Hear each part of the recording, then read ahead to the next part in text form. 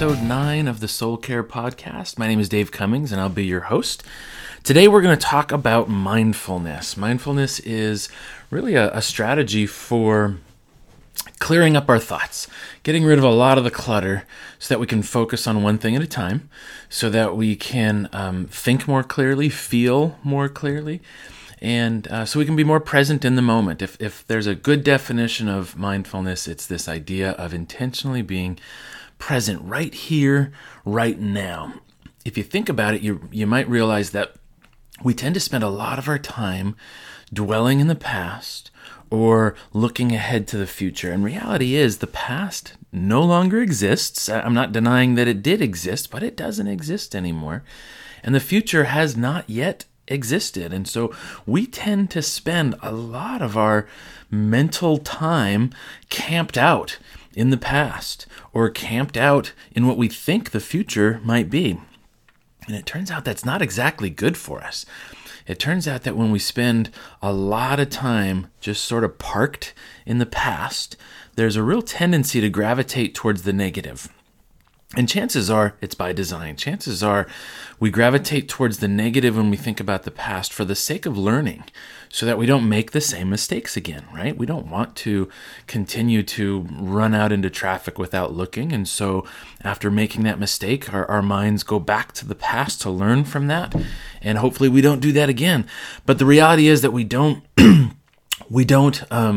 learn a lot from the past by staying there, by replaying the old tapes again and again and again and again.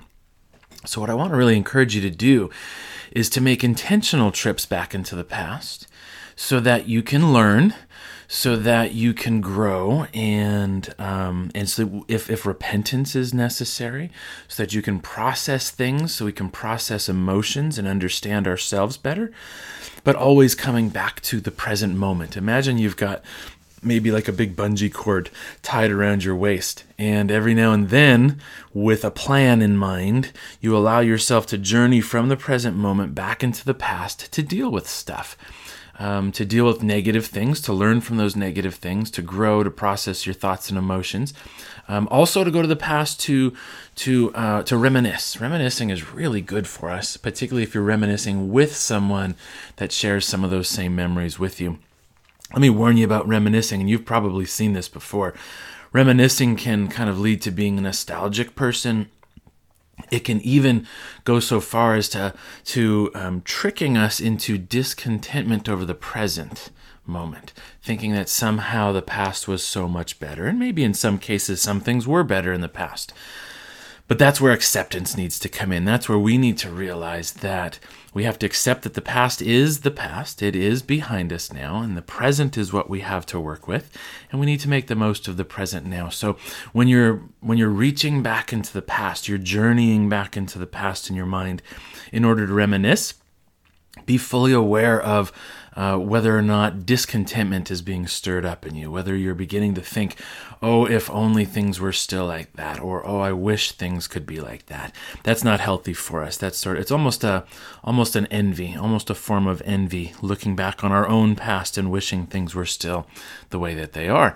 And in reality, things are often very different today than they were in whatever past we're looking at, and you probably know as well as anyone that we tend to look at the past, a lot of the positives from the past, maybe a place you used to live, maybe a relationship you used to have, maybe when the kids were younger, and you don't remember the horrible weather in the place you used to live. You've just sort of blocked that out, and it's always summertime and green, and it's always Saturday, and you have the day off, and you're not working so hard, and we kind of fool ourselves.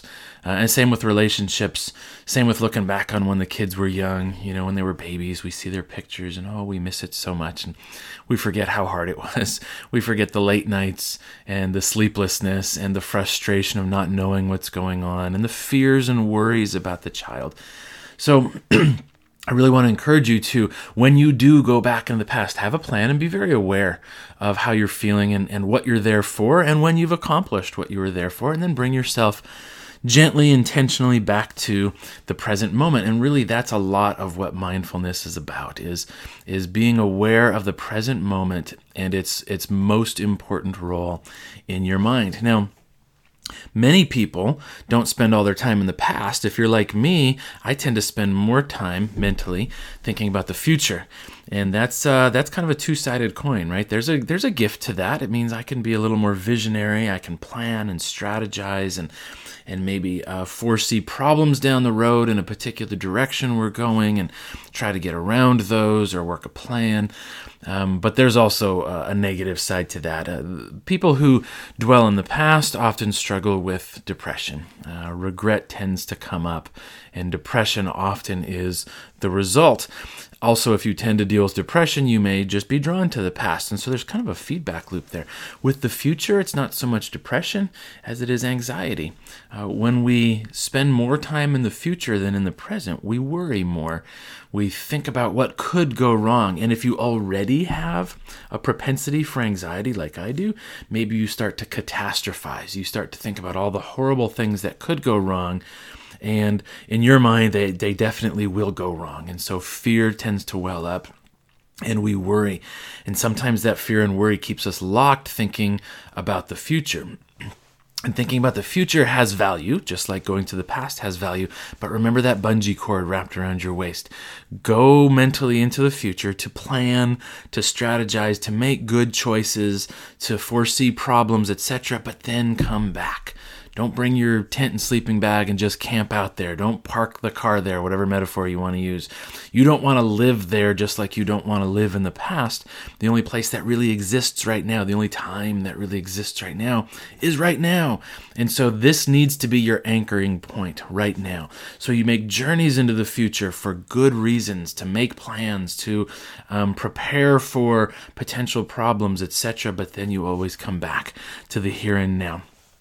So how do you come back to the here and now? What are ways to really anchor yourself right here, right now, in the moment? Well, there are informal ways to do it. I think these informal ways are some of the best and most important. Throughout your day, you don't have to have time set aside for this. Just as often as you remember, train yourself to bring your attention back to the moment. Right now, as I'm talking to you, I'm sitting in my daughter's room. My leg is itching, and I'm noticing that. And I'm looking out her window into our backyard. It's a bright, sunny day with blue skies, which is really striking right now because the last few days we've had heavy thunderstorms and gray skies, and it's been pretty gloomy. There's a neighbor's tree, evergreen tree, that's bright green against the blue sky. It's really quite beautiful. And I'm taking some of those things in as I sit here. You can do that too throughout your day.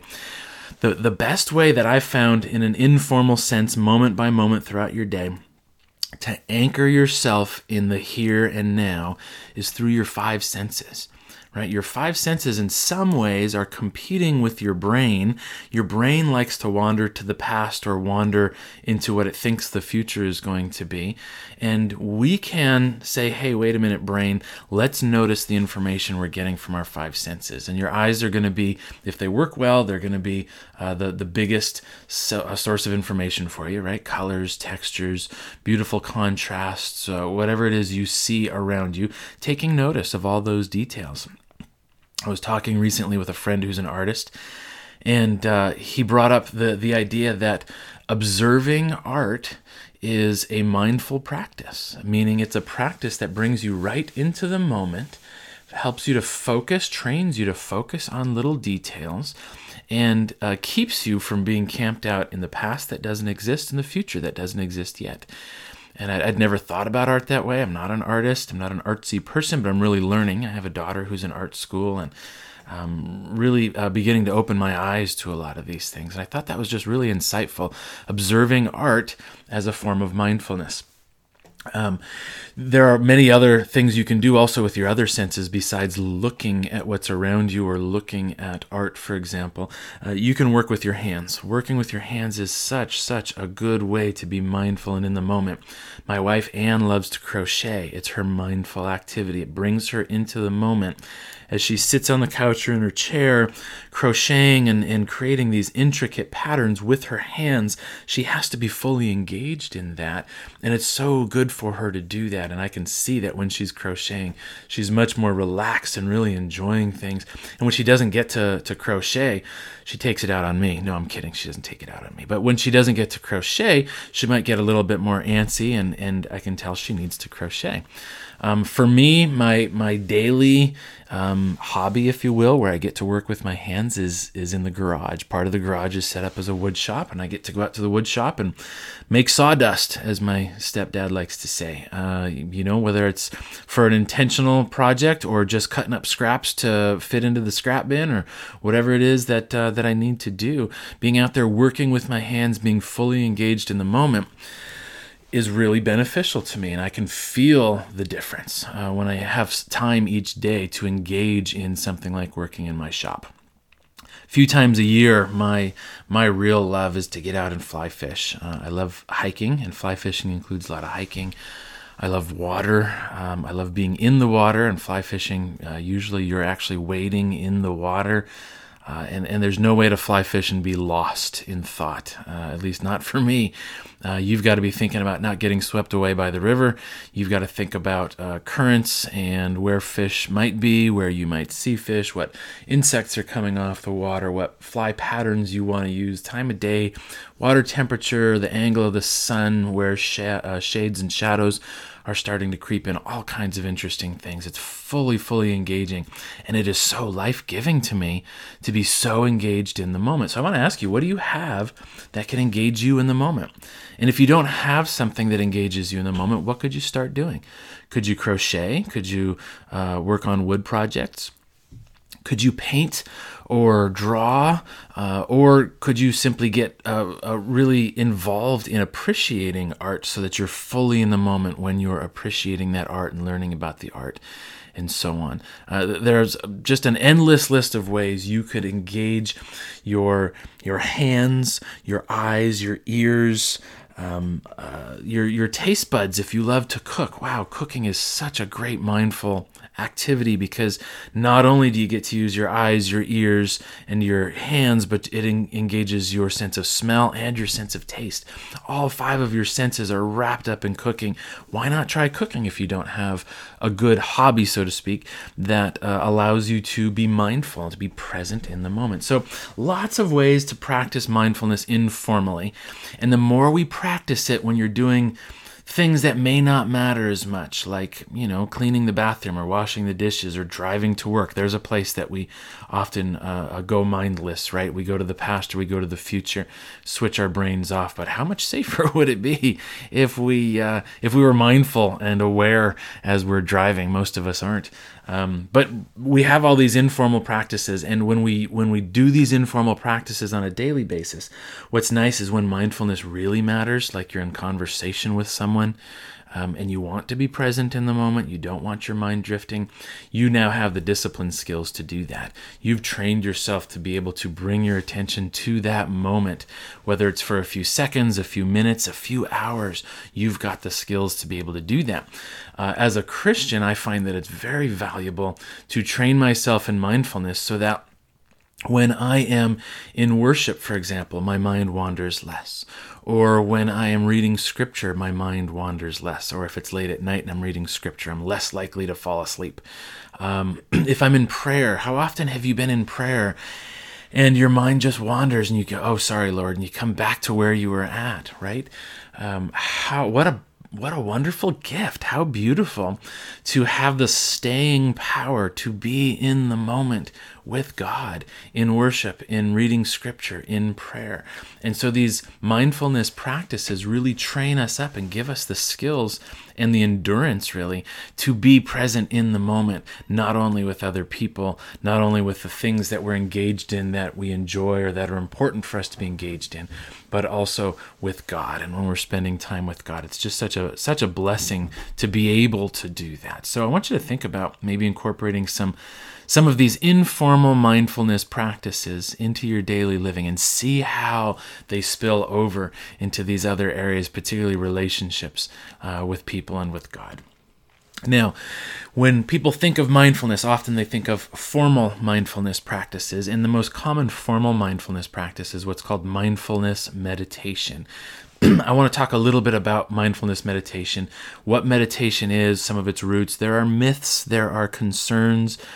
Probably the biggest objection I hear to mindfulness meditation, or really to meditation of any kind, is that, well, isn't that Buddhist? Doesn't that have Buddhist roots? Well, I'm not going to have anything to do with Buddhism, right? I don't want to do that. People have explained to me, well, meditation is all about emptying your mind, and that's not what I want to do.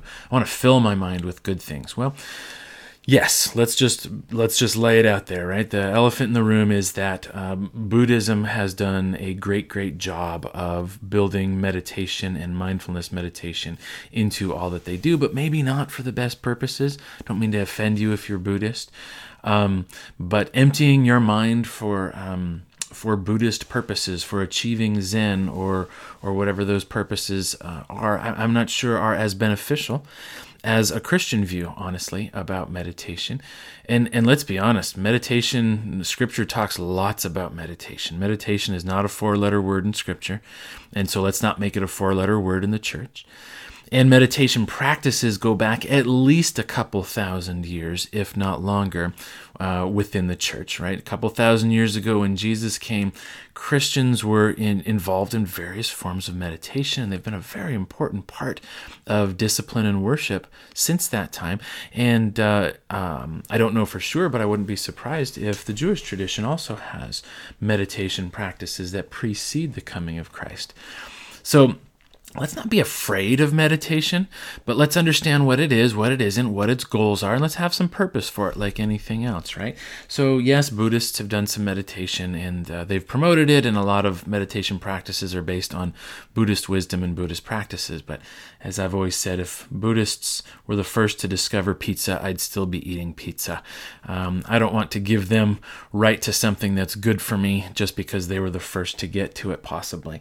And let's not forget that there's a Christian history here as well. And as a medical scientist, right? If this is the first time you've joined us, then maybe you don't know that I have a PhD in microbiology. I specialize in infectious diseases and the genetics of infectious diseases. And so as a biomedical scientist, I can tell you that I've been diving into the biomedical literature on this, and there is growing and solid support for meditation, particularly mindfulness meditation practices, as being very good for our brains and our bodies. One of the themes that you'll hear in this podcast throughout is that our brains and our bodies are very intimately connected, much more so than I ever imagined until I had some of my own experiences of being physically ill and ultimately discovering that it was due to anxiety and depression. And so now I'm much more aware of the idea that what happens in our brain doesn't just stay in our brain. It leaks over into our bodies. Sometimes it floods over into our bodies. If you're dealing with some physical ailments that are difficult to diagnose or to pinpoint, maybe go to your psych department and find out if there's a potential psychological explanation for it. That has absolutely changed my life, to be honest with you. So we know, for example, that mindfulness meditation practices alleviate stress. And by alleviating stress, we can alleviate some of the symptoms of depression and some of the symptoms of anxiety. We also know that regular mindfulness meditation practices can build resilience. And what I mean by that is the ability to tolerate more stress without it breaking you. Would anybody out there like that? I would sure like that, because I don't think the stressors are going to stop in life. I might be able to minimize some and be better about boundaries and do a better job of keeping some stressors out of my life. But reality is some pretty big stressors, pretty big struggles and challenges are bound to come our way. And how great to have the resilience to deal with those, to not break under those pressures, and to bounce back to a healthy place again quickly after those stressors have been dealt with.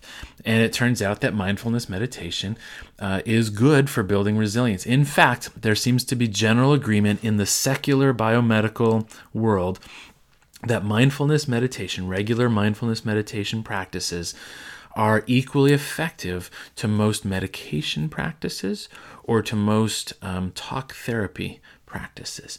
So it doesn't mean that it should necessarily replace those things, but how great to work in with those things if those are part of what you do. Along with exercise and eating right and sleeping right, mindfulness meditation can be a really wonderful adjunct to your overall mental and emotional health. So thanks for joining me. I really appreciate it. I want to share with you a 5-minute mindfulness meditation. And it turns out that it's a lot easier to go through a mindfulness meditation if someone is guiding you, if someone is talking you through it. So when I'm done recording this, I'll get this posted for you.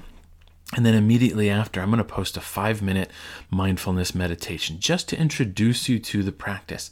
And I want to encourage you to listen to it, take 5 minutes, and see how it feels. Ask yourself when you're done, how does that feel? How do I feel? Is this something I'm comfortable with? And do I want to try more? And if you like it, let me know if you like it, for one thing, because if it's popular enough, I can record several more at different lengths with different approaches. But also, if you like it, you can find others out there. Many healthcare systems on their websites have them. I know kp.org, Kaiser Permanente, has some. I don't know if you have to be a Kaiser member or not, but there are a variety of them out there. And I also want to mention there are many apps. One app that I've found that I like is called Headspace. The guy's got a cool British accent. Something about that is calming. And he's got several different short meditations in there that just let you quiet your mind, quiet the busyness and the noise, and anchor yourself right here and right now by focusing on your breathing.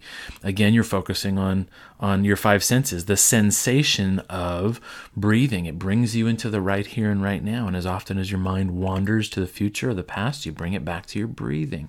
Process is really, really useful. I find it very calming, either in the moment or if I'm doing it on a regular basis. I find it to be just overall calming and resilience building. So check out Headspace. As you check out these different meditations and guided meditations, guided mindfulness practices, be aware, be discerning. If you find one that's kind of hokey dokey, just go ahead and move on until you find one that you're comfortable with. If you find one where the person's voice is grating, that might not be the most restful thing for you to be listening to. So find 1 or 2 or 5 that you really like and give them a try. See what you think. Let me know. I'd love to hear from you. My email address is david@davidedwardcummings.com. You can also find me through my website, davidedwardcummings.com. On that site, you can find a variety of useful resources, videos, blogs. All of these SoulCare podcasts are linked on there as well. There's a video-based Bible study that's completely free, 6 sessions, along with a workbook. A variety of resources. And if you like what you see there, go to the subscribe page and leave me your email address, and you'll get approximately once a week a very short mental health reminder. Over 500 people are on that list now, and it's growing fast. I'd love to add your name to that list. And then, of course, if you don't like it, you just click unsubscribe, and you won't hear from me again unless you seek me out. So anyway, I hope this has been interesting, insightful. I hope it's been informative to you if you weren't familiar with mindfulness before. And if I've piqued your interest, when you're done with this, go on to the next podcast, which will be a 5-minute mindfulness meditation. God bless you guys. I'm praying for peace and calmness and love and joy and contentment, especially this Christmas season for you. God bless.